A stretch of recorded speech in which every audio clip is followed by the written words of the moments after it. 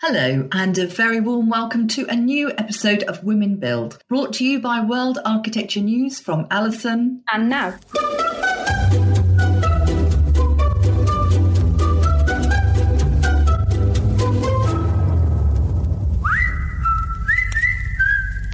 In today's episode, we speak to Ruth Todd, President of Page & Turnbull, about the importance of historic preservation and adaptive reuse, the positive value of recycling buildings, and the practicalities of future-proofing these historic buildings. With offices in San Francisco, Los Angeles, and Sacramento, Page & Turnbull was established in 1973 and was one of the first architecture firms in California to dedicate its practice to historic preservation. As the first ever female president of Page & Turnbull, Ruth leads the company's work in historic preservation and adaptive reuse within the context of economic development and placemaking. Her leadership in cultural and historic master plans has catalysed economic development and helped build stronger communities by integrating contemporary architecture into these historic contexts.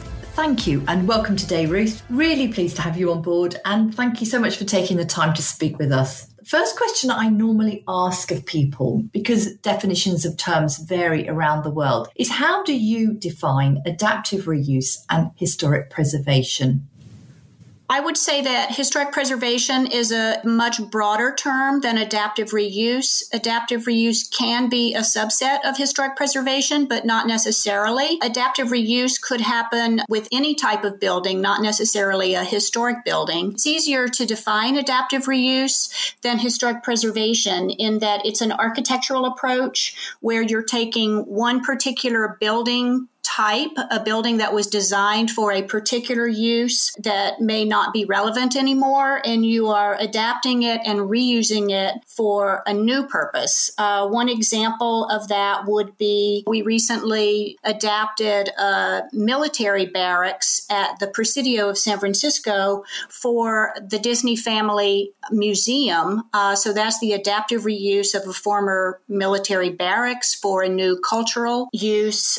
We have adapted an abandoned church as a new art society, and we're currently working to adapt a WPA era post office to become a restaurant and the focal point for a public park. And these are historic buildings, but they don't always need to be historic or necessarily all that old in order to reuse them from one purpose to a new purpose. And the definition of historic preservation is much more broad. As I mentioned, the adaptive reuse of historic buildings is a subset of historic preservation, but preservation is really an approach to history and preserving the physical fabric of a culture so that it can represent a particular history and time and place. So it's not just an architectural response like adaptive reuse is. And one example of historic preservation would be to take a historic building and use it for its original purpose by either just repairing it and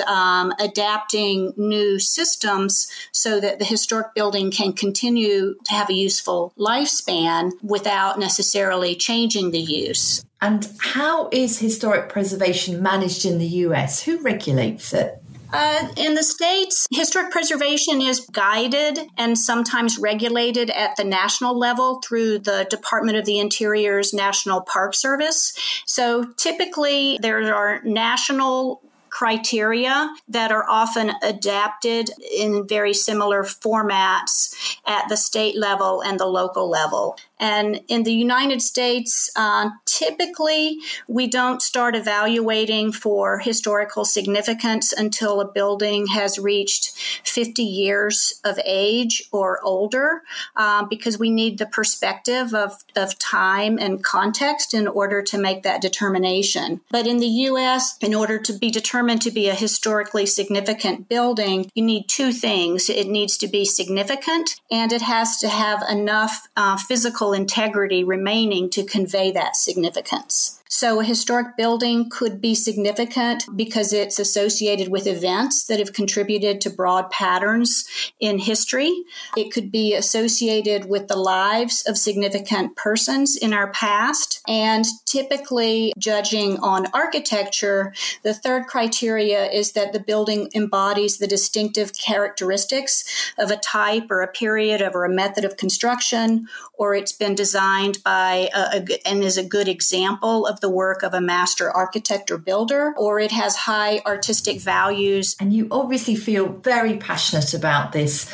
You've been working in this field for a long time. So why do you think it's important to preserve these historic buildings? What's the pull for you?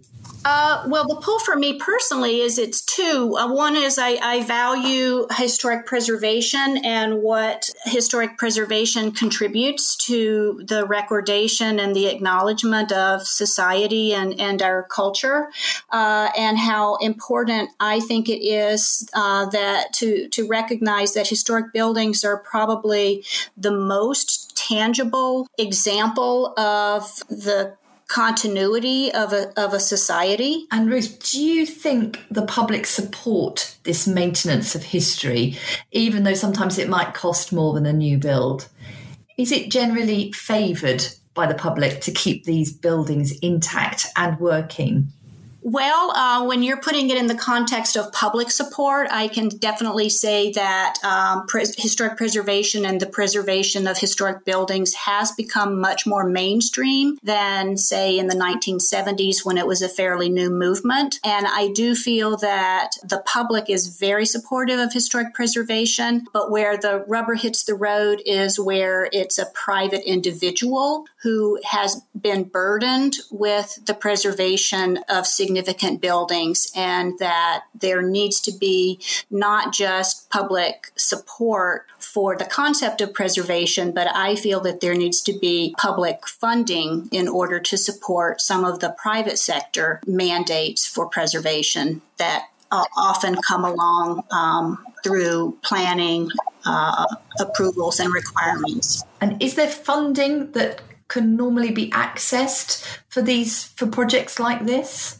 I do feel that there needs to be much more support at the public sector, or the provision of incentives, financial incentives that would allow private sector property owners to be able to reinvest in their buildings in a more appropriate way, according to preservation standards that sometimes are more strict and sometimes are more costly. And so some of the incentives that I think are very valuable are building codes that would allow historic buildings to get some sense of code relief relative to systems or structural interventions that would be costly for historic buildings to meet new building codes when, frankly, they've stood the test of time and can often get credit by the enactment of building codes that allow greater leeway for historic buildings to be reused. And in the U.S., the federal historic tax credits program is very, very valuable incentive. Many states also provide the same kind of tax credit, which gives you a tax relief for spending extra money on historic buildings, as long as they abide by preservation standards. And then sometimes there are grant programs that city governments can provide as incentives to developers or private property owners to spend more attention on historic preservation techniques that help to preserve the historic buildings, and the grants can sometimes offset the extra costs that historic preservation may require. So how important would you say is preservation over rebuild when it comes to managing climate change and energy use?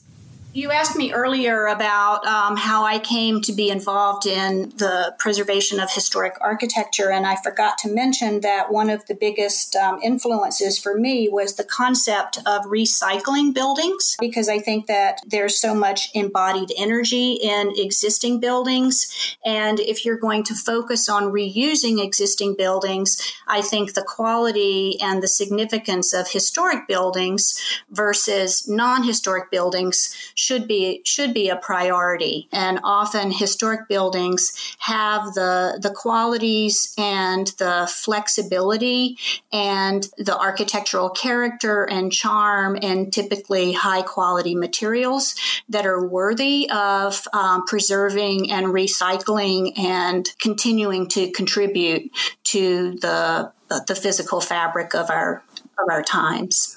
Thank you. So there's a real valuable environmental element to preservation, which I think we can all recognise.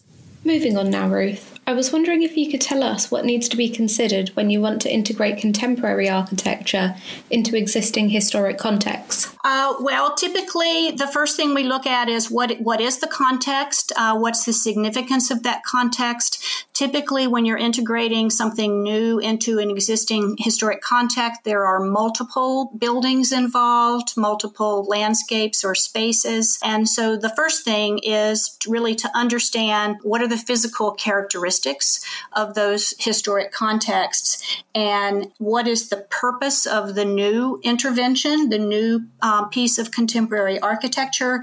Is it a building similar or a use that's similar to its neighbors? How much attention should it call to itself? Is it a civic building? Is it a cultural building? Is it a unique typology that deserves a particular response that may be more contemporary? And so sort of the vocabulary that gets discussed in terms of integrating new architecture into existing historic contexts is looking at the form and the scale and the massing, the horizontal and vertical rhythms of the new building within a broader streetscape. And so things like the horizontal alignments of floor levels and window fenestration, the rhythm of the vertical fenestration, how the building relates at the ground level compared to other buildings within that context. I think it's really the rhythms, form, scale, and mass